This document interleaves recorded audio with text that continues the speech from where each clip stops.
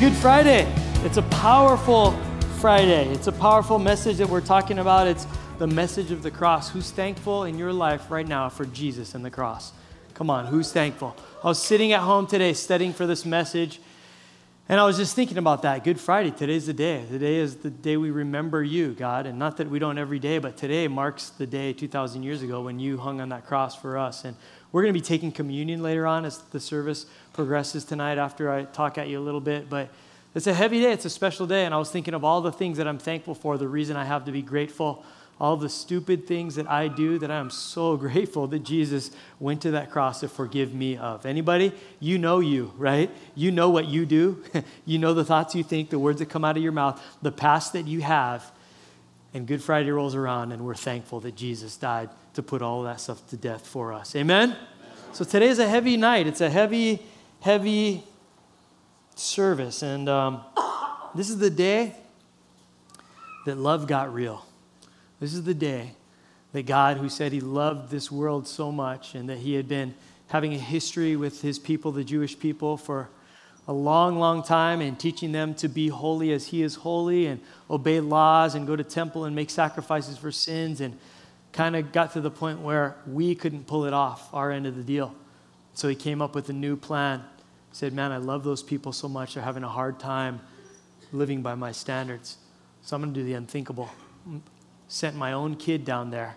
He's grown up. He's about 30 years old now. He's 33 years old. And now it's going to come time for my love to really be proven. He put the love in action by, think about this, allowing his only son to be murdered on a cross. And just the ridicule that he had to go through, the false accusations. You know what he was actually killed for? Was claiming to be the Son of God, which he literally was. Right? They accused him of all of this stuff. He went and died a criminal's death, but along the way, they made fun of him. They whipped him. They stripped him. They put thorns into his flesh, punched him in the face, spit in his face, put nails in his hands, his feet. He had to die a criminal's death up on that cross. And in thinking all about that, I'm reminded that this is a Good Friday, the fact that what happened 3 days later, we could look back and say that, but at the time it was heavy. Isaiah describes this time, this event, about 700 years before Jesus arrived on the scene. He prophesied, God said, speak about what's going to happen someday to the Messiah. He said in Isaiah 53, 5 and 6, it was our sins that did that to him, that ripped and tore and crushed him. Our sins. Put your name in there. It's my sins. It's Carl's sins. He took the punishment and he made us whole. Through his bruises, we get healed. The fact that he was broken so that we could become fixed. It says, we are all like sheep who've wandered off and gotten lost. We've all done our own thing, gone our own way. And God has piled all of our sins, everything we've done wrong, on him. On him. See, the fact of the matter today on Good Friday is that we don't deserve relationship with God. We don't deserve saving. We don't deserve heaven. We deserve hell because of our sin and our going our own way. We cannot be perfect and holy as God is perfect. So therefore, we deserve to go our own path and to go to hell. But the awesome thing is God said, I love you enough, and I think you're worth dying for. Jesus said, I love them enough, Father, that as much as this is going to be hard, and if there's any way to take this cup of suffering away from me, but you know what? I know it's at stake here. Your will be done, and I love those people. So let's do this. That Jesus thought you were worth dying for. And let's be honest, we're not worth it, right? We look at ourselves, we know ourselves, and we say the wrong thing. We think the wrong thoughts. We hurt people around us. We're selfish. We're lazy. And I know I don't deserve the love of Jesus. I don't deserve the cross. Today, I was sitting in my office, which at home, if any of you guys know me, is my garage. That's where I study for my sermons. I sit in there with all my surfboards and my bike and all the laundry and everything. And I'm sitting there in my garage and I'm studying for the sermon. And I got a lot going on. I think I'm preaching something like 7 times this whole weekend or whatever. And I'm just thinking, man, this is busy. I got to answer all these emails. I got to study for all this. But when I opened my garage door, and because that's how I study, just looking out, it was such a beautiful day in Kailua today. You know what came into my head? Man, today is a Good Friday to go surfing. And all of my commitments and all of my busyness and all of writing this sermon and things on the week of the Easter sermon tomorrow and on Sunday, I was so tempted to be so selfish and lazy as to just go out and spend the day at the beach. You guys would have been bummed. I would have been up here just praying for 20 minutes if I didn't prepare tonight. But here's what I know about myself. Man, I have a tendency to do dumb things, to do things that are not beneficial for my life or that honor God. And I'm thankful for that cross, because when we understand that we don't deserve it, but he thought we deserve it, man, that cross that we look at, it equals love. It equals forgiveness. Amen. It equals healing. It equals all of the amazing plans that God has bestowed on our lives, freedom from sin and relationship with a good Father. And all of that make today a good Friday. Amen? We should write a song about it, because there's one similar. It's a good Friday. It's who we are, right? That's my idea for a song. But today is an amazing day. And the reality of the matter is this, and this is what I want to talk to you guys about tonight. On that actual first Good Friday, it wasn't a Good Friday for all of Jesus' friends and his followers and his disciples. It was a terrible day. Nothing got good until 3 days later on Sunday morning. As much as he had warned them that this had to happen, they didn't get it. They were devastated. They were crushed. Why? Because they were thinking, this is the man. This is Jesus. He's done the miracles. He speaks the words of God. He does things that nobody else can do.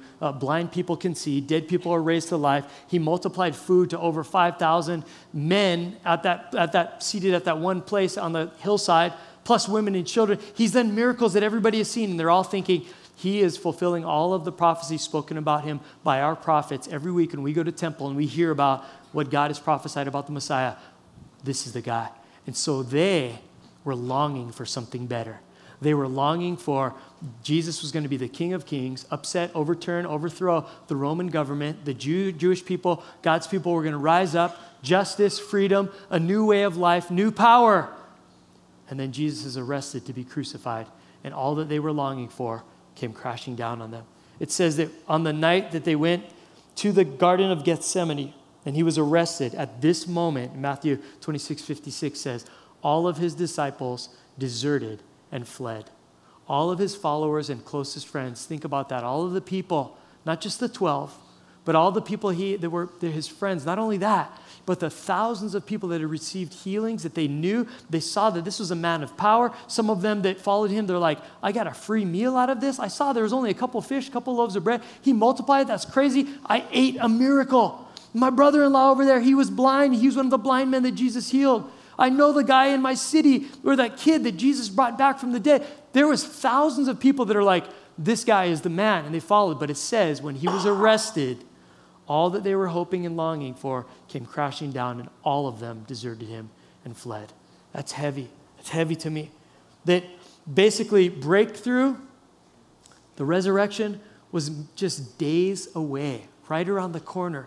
The resurrection was going to happen. He was going to fulfill all that they were longing for. But you know what happened? They all threw in the towel. They all gave up, and they felt like God had let them down.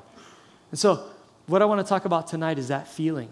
The feeling of longing for something better, because I believe all of us in our lives, we're longing for things. We've got things that we feel like God has promised, but God has promised good things to his kids. He's a good father, but some of them just don't seem to be working out. And some of us are like those disciples. We've given up on God. We've given up because we were longing for something, and whatever's happened, we used to hold on and hope and pray for our marriage to get fixed because we've been through bumps and bruises, and we're holding out for the healing. But guess what? What we're longing for whatever reason, just got into an argument or something, and now we're giving up on that marriage ever getting fixed. Some people that are single are hoping, longing, and praying for the right man or woman to come along. But something just kind of happened, your heart got broken, and you're not even going to try anymore because you just don't think it's possible anymore.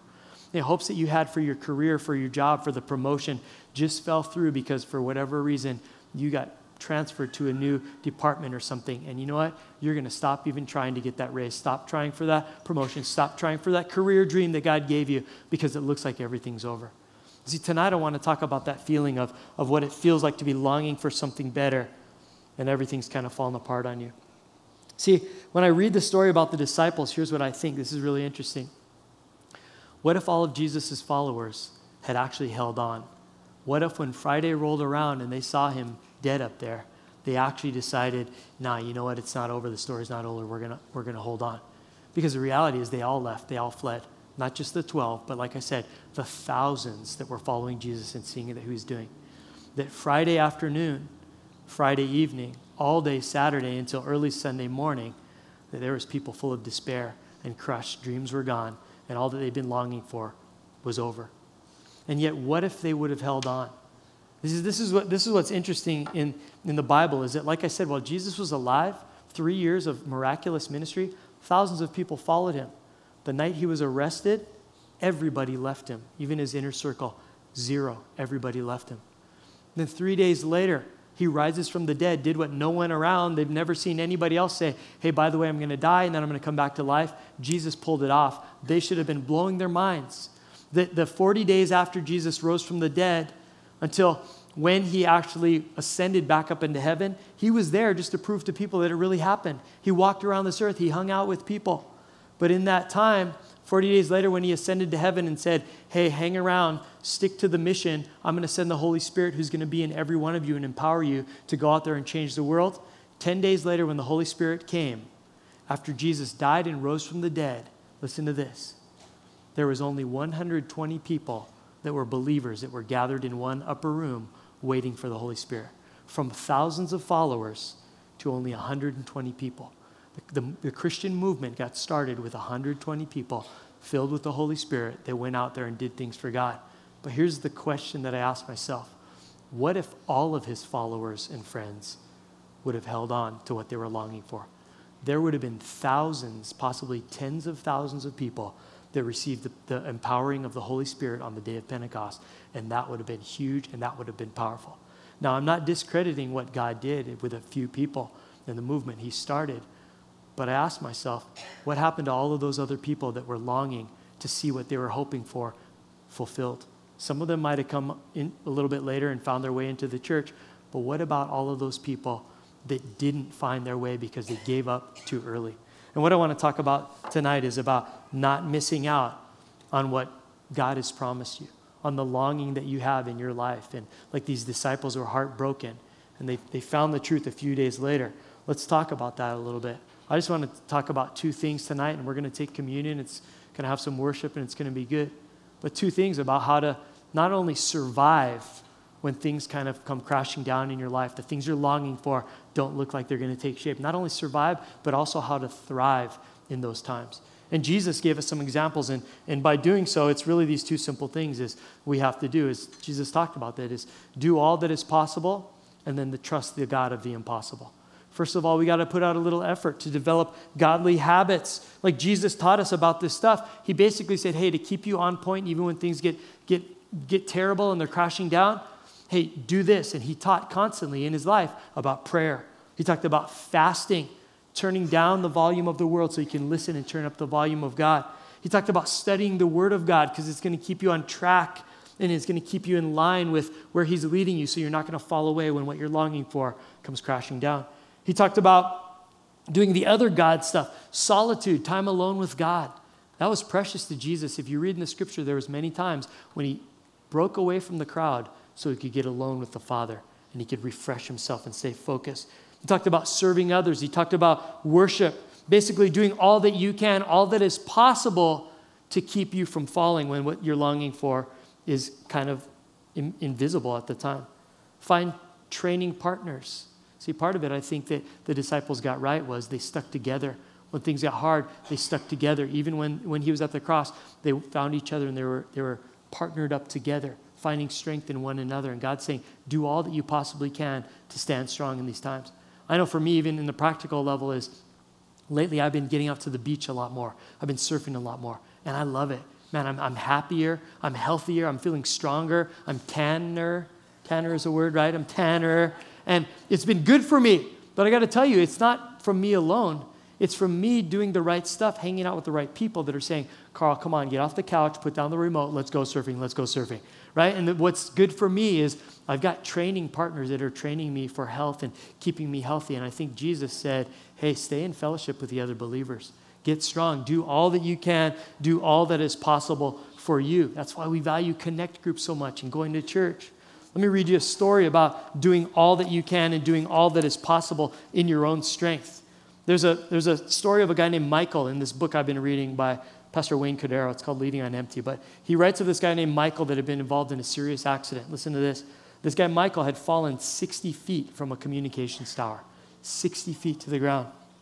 After 18 hours of surgery, months of intensive care, Michael was released from the hospital with rods in his back. His friend asked him later about the incident. Hey, weren't you scared? Yes, but the paramedics were great. They kept telling me that I was going to be fine. But when they wheeled me into the emergency room, I saw the expression on the faces of the doctors. Then I really got scared. Their eyes said, this one's a dead man. And when I saw that, I knew I needed to take action. A friend said, so what did you do? Well, he said, you know those nurses shout out questions to you even though you're in pain? Yeah, I know. Well, the nurse asked me, are you allergic to anything? Yes, I replied, I am. They said, you are? What are you allergic to? Gravity, I said. Over their laughter, I told them, listen, I'm choosing to live right now. So operate on me as if you are operating on a man who is alive, not a man who is dead. That he said, do all that is possible in your strength to save my life. And see, here's the thing, is that Jesus taught us how to survive in these times when our longings aren't fulfilled. Keep doing the God stuff. Just keep doing all that you possibly can.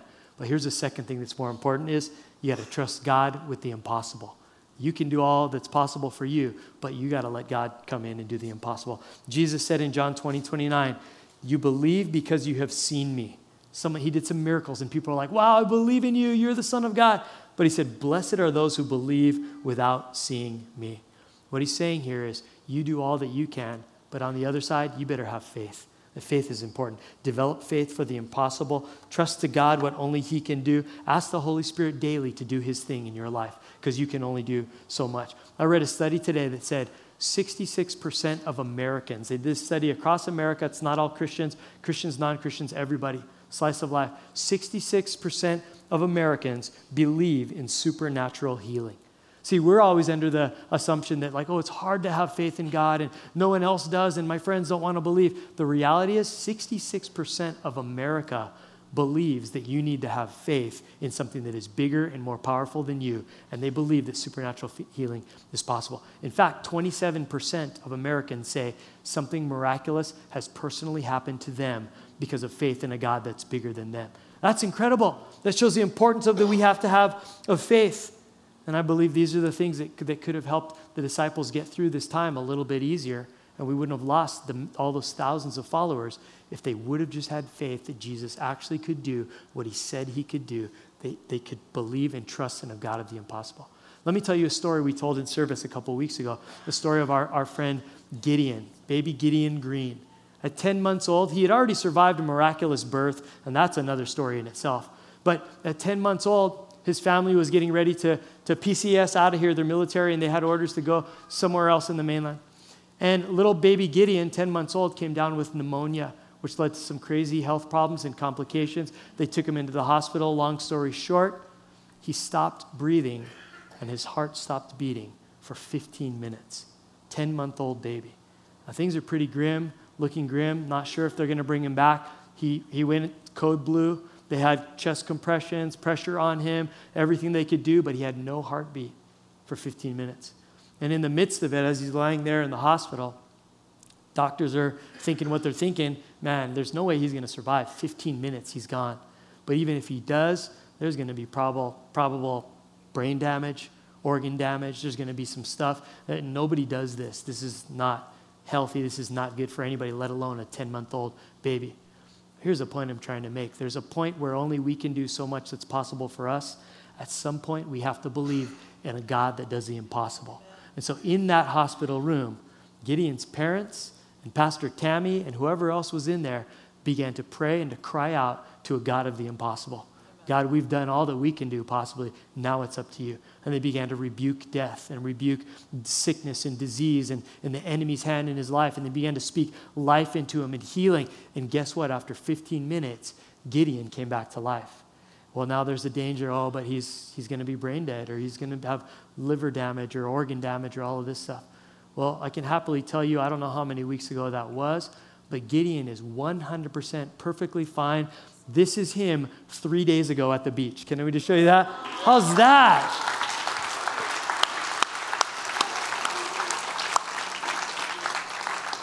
And not only that, but he's here with us tonight, isn't he? He's right back there in the back, and he is a living testament to the power of an impossible God. Isn't that cool?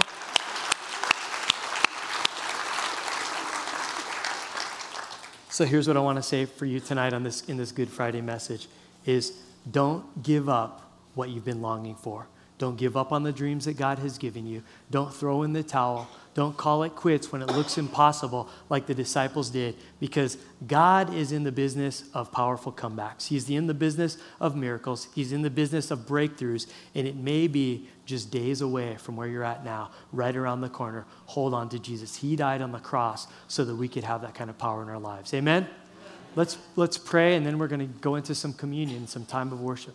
Lord, we thank you for tonight. We thank you for your miracles. We thank you for the cross that made it all possible. We thank you that you would die for us when we did not deserve anything from you. Lord, we thank you for your love and your grace and your forgiveness and no judgment. You're just here to help us and bless us. And Lord, tonight as we're praying, there may be some people that came in here tonight. Lord, a lot of us know you already, and we're living the life. And we know the goodness of you, and we're trying every day to do our best and do all that's possible to serve you, and we're relying on the God of the impossible. But Lord, there's a lot of us that aren't super familiar with you, but we like what we hear tonight, and we're maybe ready to make a decision to take a step towards you. I want to say a prayer with you right up front. I'm just going to say this. As our eyes are closed and heads are bowed, I want to be able to lead some of you in a prayer here tonight to walk you one step closer to a God that created you and loves you. He thought you were worth sending his own son to die for, to take upon him all of your sin so that you could be set free and have a relationship with him for eternity. So I want to say a prayer with some of you here tonight. You're ready to take that first step towards Jesus and really understanding what Easter and Good Friday is really all about. Just take a chance, a step of faith to say, God, if you're real, I want you in my life, and I want to see what you could possibly do to give me the things that I'm longing for and to change my life. So I want to say a prayer with some of you maybe that's the prayer of your heart tonight. Maybe some of you, you've been away from God for a long time, and this is your first time back at church in a while. And you know how good he is. Maybe you once had a relationship with him, but you've slipped away. You've stepped away. You know it wasn't him. It was you. And you own that tonight. And you're at a point where you're ready to say, God, if you'll have me, I want to come back. And you need to know that answer is absolutely yes, that the Father's been waiting for you to come back to him. So if either of those scenarios is you, first time coming to Jesus or coming back after a long time, I'd love to say a prayer with you right now. This is what we're going to do. I'm not going to embarrass you, make you do anything in public. I'm just going to say this. I'm going to lead you in a prayer out loud with my words, but I want you to connect your heart to my words to God, that you would just quietly under your breath pray along with me in your heart of hearts, the words that I'm going to say out loud, and God will hear you. He'll do something powerful in your life as you do that. But before we pray with every eye closed and head bowed, if you want to say that prayer with me, I'm going to ask you one thing, and that's just simply with no one looking, just me. You'd raise your hand and say, Pastor Carl, I want to pray that right now. Would you raise your hand and hold it up until I acknowledge you? I see you here. 1, 2, 3, 4, 5, 6, 7, 8, 9, 10, 11, 12, 13, 14, 15, 16, 17, 18. I'm looking around. 19. Someone else back there. Thank you, Father God. It's about 19. Oh, 20. Someone else right there too. Praise God. If I didn't see you, don't worry. God saw you. Put your hands down. I just like to acknowledge it because I get excited about that. I get excited when people are finding Jesus for the first time. So Lord, with all the people that raise their hands right now, would you just pray in your heart of hearts to God the words I'm going to say? God, I'm here tonight and I recognize that I need you. Lord, I recognize that you are the answer. Lord, and this is brand new to me, but I believe that you are a mighty God that loves me, that created me, and you have a plan for my life, and you can fix up the broken areas, and Lord, I need some fixing. So God, I'm here tonight. I'm giving you my heart, giving you my life, saying from this day forward, I'm going to follow you. I believe, God, that you sent your son Jesus to die on a cross for me, to take the price of all of my sin and my just going my own way. Lord, that he died so that I could live. And Lord, right now I surrender all of my life, and I believe, Lord, not only was there a cross, but there was an empty tomb, that you overcame death itself, proving that you overcame sin and death and wrongdoing in my life, Lord, and I can put my trust in you that when I die, I get to live with you forever in heaven. So, Lord, everything that you have planned for me right now, my answer is yes. I promise, Lord, to read a Bible, to get a Bible and start reading it, to know about you, start praying and talking to you, that you would talk back to me. Lord, that I would go to church and be around your family. Lord, that I'd get water baptized as a symbol of just being a new creation and my sin being washed away. Lord, fill me with the power of your Holy Spirit to make the changes in my life that I can't do on my own. Thank you for who you are. Thank you for allowing me to come into your family this evening on this Good Friday, 2017. Thank you for who you are. Thank you for the cross. In Jesus' name we pray. Amen. Amen. Can we praise God for those people right now? Amen.